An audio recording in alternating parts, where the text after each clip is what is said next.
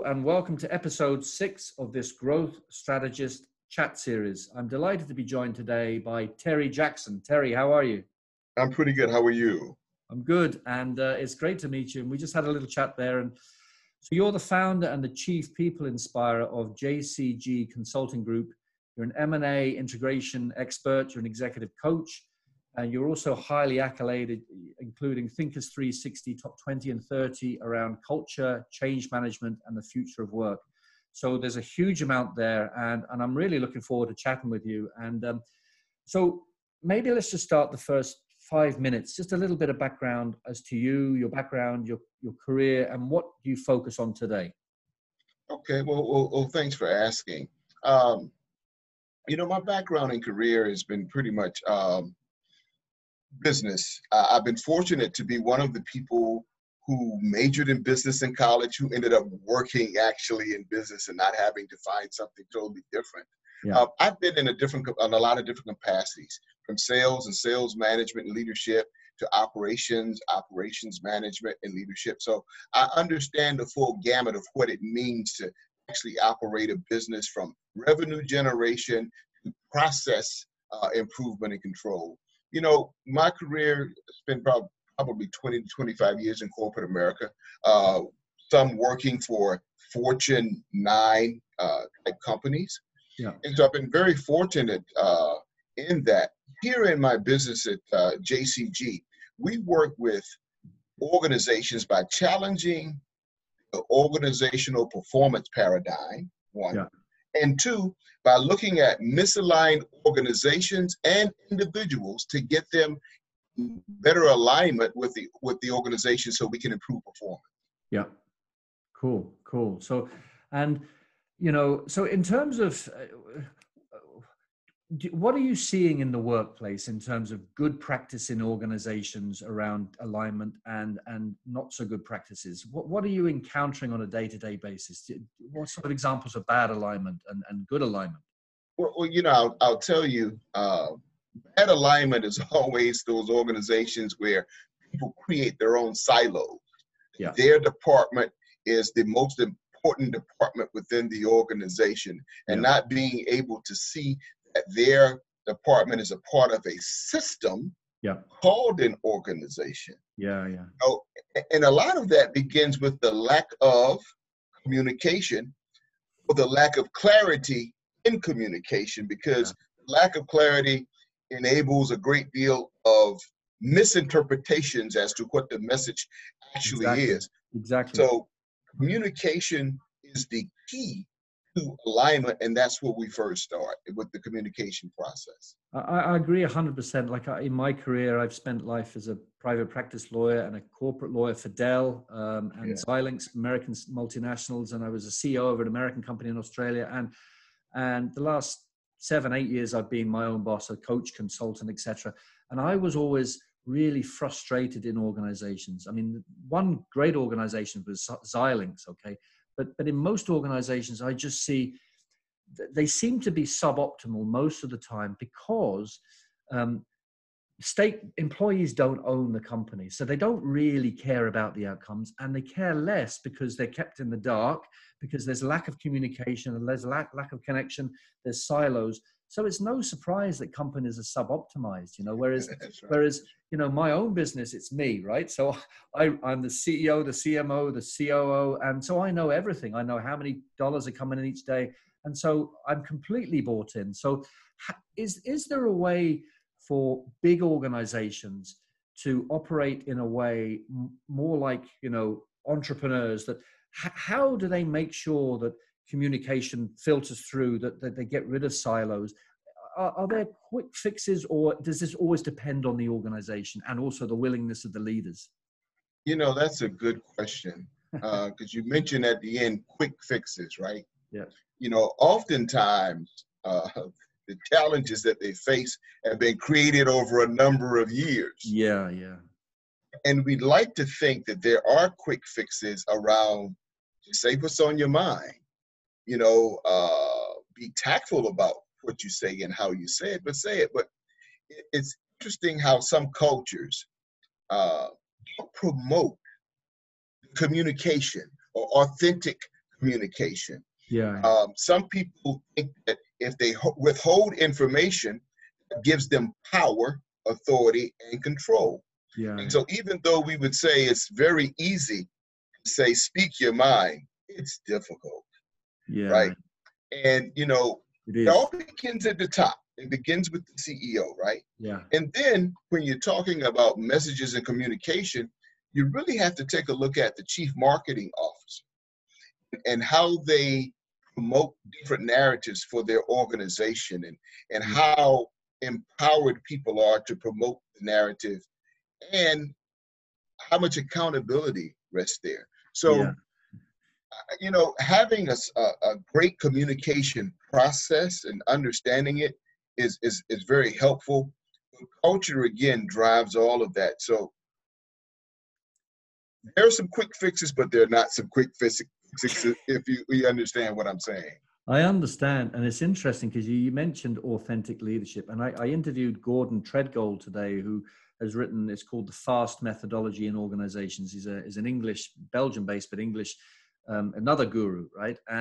And he made a point that I'd never thought about before. And you'll probably smile when I say this. He said, somebody like Donald Trump or Bolsonaro or Putin or Boris Johnson, in their mind, they're authentic leaders, right? And people who support them think they're authentic leaders. But are they useful authentic leaders? That's another question. So there's a difference between, you can be an authentic leader, but you might be no good or you might be bad, So, and I've never thought of it like that. And I see you smiling, Yes, I agree with that. I use something very similar when we talk about results, right? People ask me, what is leadership? I say, well, the definition of leadership to me is just results. You have to be able to drive results. But I take it to another level when I say desired results. That's the key. Yeah. From results because results can be anything, right? Results can be that as an organization, result is we weren't profitable this quarter. Yeah. Desired result is you were profitable this quarter. Yeah. Desired result is we're reaching the target market that we have decided we want to go after. The result is maybe we reach the target market, but it's not consistent with who we want to attract to our product or our services. Exactly. Right? Exactly. So the desired result is, we want $1 billion in revenue. Yeah. Right? The result is we only created 500,000 in revenue. Yeah. Right. Yeah. So we're always going to produce a result, and that result may be good or not so good. Yeah. The desired result is what we aimed for. We hit the target of what we actually aimed for. Yeah. And so that's a whole different paradigm to live within and to say we want results. It is. So just moving on. So I've written an article called Gender Balance for Better Business, and I'm talking to you about a project that we're looking at rolling out around equality in September. And there's 7 billion people on planet Earth, and we're all on this tiny little rock together, and we're all completely equal specks on this planet. There's 7 billion specks on this planet, and yet I suspect not every organization sees it that way. And it's so important that everybody in organizations are at, to use a metaphor, are at the same starting gate, are given the same opportunity to start. But clearly that's not the real world. There's all sorts of issues. But what do you see in your work? Do you see examples of good practice in organizations? And you must see, without getting political or naming names, but do you see some really negative practices that are blocking that starting gate equality? What are your overall feelings or senses or observations? That's an excellent question, because this is something we've been dealing with a long time. Yeah. Almost since the beginning of time. Yeah. Really, yeah. What I see is a lot of good rhetoric, conversation around the topic. Yeah. But I don't see a lot of good implementation and execution against it. Yeah. Because it always goes back to power, right? Yeah. And when I look at this and I look for the common denominator as to where the problem lies, there's only one place where the problem lies. And I've had this conversation many times. And when you're talking about gender, you're talking about male oppressing a female employee, right? Yep. So you begin to deal with the fragility of the male psyche. Yeah, it is. And to be very specific, the fragility of the white male psyche. Absolutely. And don't forget, sorry to interrupt, bullies are always the most scared people. They're the scared Absolutely. Absolutely. And so when we look at, especially, let me just bring it to the States, the United States. Yeah. When we look at oppression, we look at white men who've oppressed even their white women. Yeah, absolutely. Wives. Absolutely. Women weren't able to vote here until 1929. Yeah. And then when you Black Americans into that equation, we're talking about the 60s. Yeah. If you want to go back to the Native American population, we can see what white males did to the Native Americans. So we have to try to figure out, and what I'm going to say, white males have to try to figure out, why is it and what is it about them that enables them to want to exclude any and everything that doesn't look like them? Yeah, I know. When in fact, I did a little bit of research on how many women were in the United States and how many men were in the United States. Because I often heard there were more women than men. Yeah. In my research, only 10 states in the United States where men outnumber women. So that means there are 40 states in the United States where women outnumber men, yet men maintain the power and control in the corporate setting as well as in the government setting and most industry. Yeah. And the question is, why is that? Yeah. It shouldn't be that way. And I think that women outnumber men across the world, but men are the ones who are in power and control. So maybe that hunter-gatherer kind of mentality is what is enabling this whole gender inequity to take place. I think you're right. And when I researched that article, and it could have been an article on racial balance as well as gender, but it goes right back to hundreds, if not thousands of years ago in Europe, right? And Spain and Portugal and the UK and Belgium and the Netherlands, they were all as guilty, right? And basically the pillars of society, the military, the white military, the white church, the white, business community was basically 100% white male, right? And hundreds of years later, it's still amazingly trickling through the system. But it was interesting. I had an experience. I'm kind of going off here, but it's great to share this. At one stage in Australia, I was privileged. I was the consulting CEO for the Indigenous Tourism Council of Western Australia, Aboriginal business, right? Native Australian people. Me as a white European guy who was living in Australia, and it was a huge privilege, right? And I loved the role, right? And I'll never forget, I was up in the Kimberley in the north part of Australia, which is a bit like, the swamplands of Louisiana kind of thing, And I was up there with the chairman, Tarn Donovan, and she's an Aboriginal woman. And I was kind of banging on and we're middle of nowhere, like nobody around for hours. And I said to her, Tarn, I feel really guilty. I'm a white man. I'm the CEO of the Aboriginal Tourism Council. And she stopped, right? And she said, get out of the car. And I thought, what's going to happen here, right? And she said, take your shoes and socks off. And she said, stand in the stream, right, with me and say nothing. And then, so I did this and I thought, what's going to happen here, right?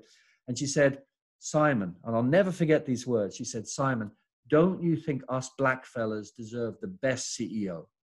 Not a color thing, the best CEO. And I'd never thought, and it still sends shivers down my spine, and so there's always another way of looking at things, Yes, absolutely. That was cool. Don't you think that was cool, wasn't it?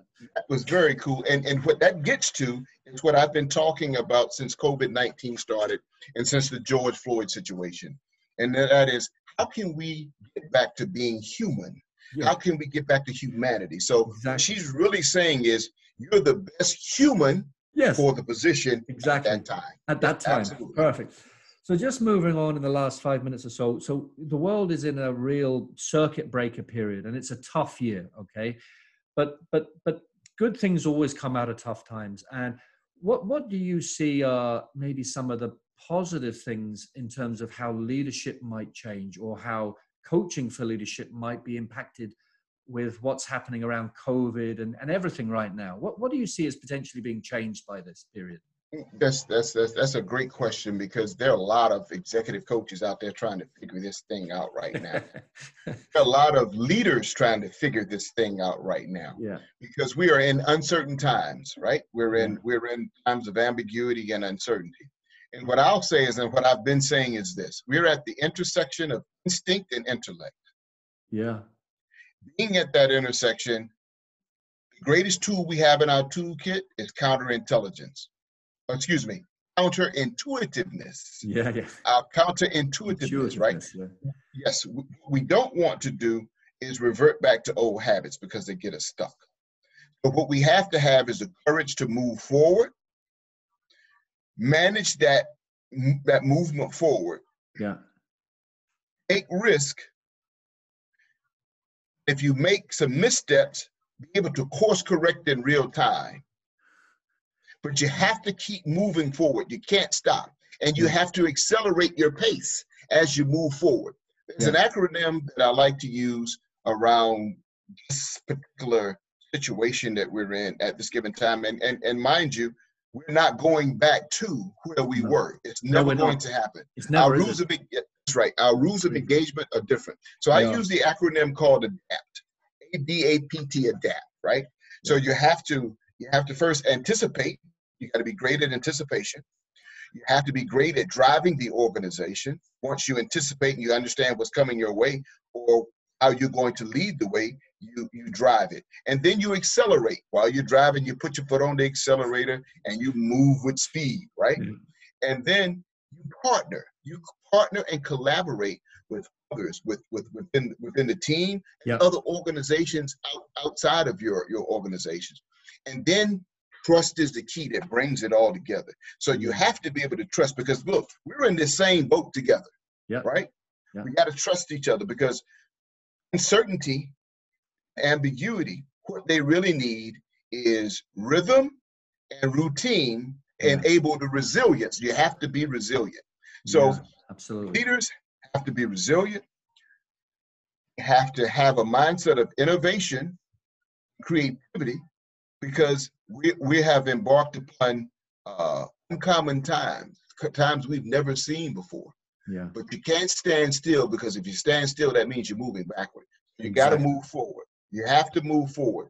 And you have to be confident in your movement. Yes. I agree. No, that's profound. Adapt is really profound. And no, that's very profound. So if you were going to wrap up, if you were going to whisper 2 or 3 words of wisdom to the younger Terry, so Terry, when you were 20, right, before you set off on this career that you have, to protect yourself, to maximize your career, to give yourself the best chances, what 2 or 3 words would you have whispered in your own ear? Great question. Stay connected to humanity. That's 1. Yeah. 2, it would be authentic, be your authentic self. Yeah. And there's always opportunity. That's good. There's always opportunity. It just, again, as you said earlier, it depends on how you look at the situation. It is. For some, when you look at the situation, they see it as dire straits, right? Yeah. Others see nothing but opportunity as to how they can take this particular opportunity and make the best of it. So it's all about your perspective. Perspective is the key. Perspective is the key. And I've shown by this podcast series, I started this because somebody said you should about 3 months ago. And I've been amazed. I've now had access, including to you, to 30 odd global gurus, right? All of whom have given their time, right? And it's great for the perception of me, but also I'm learning a lot. And then, as I mentioned before we started recording, there are other initiatives coming out of this. And I nearly didn't do these.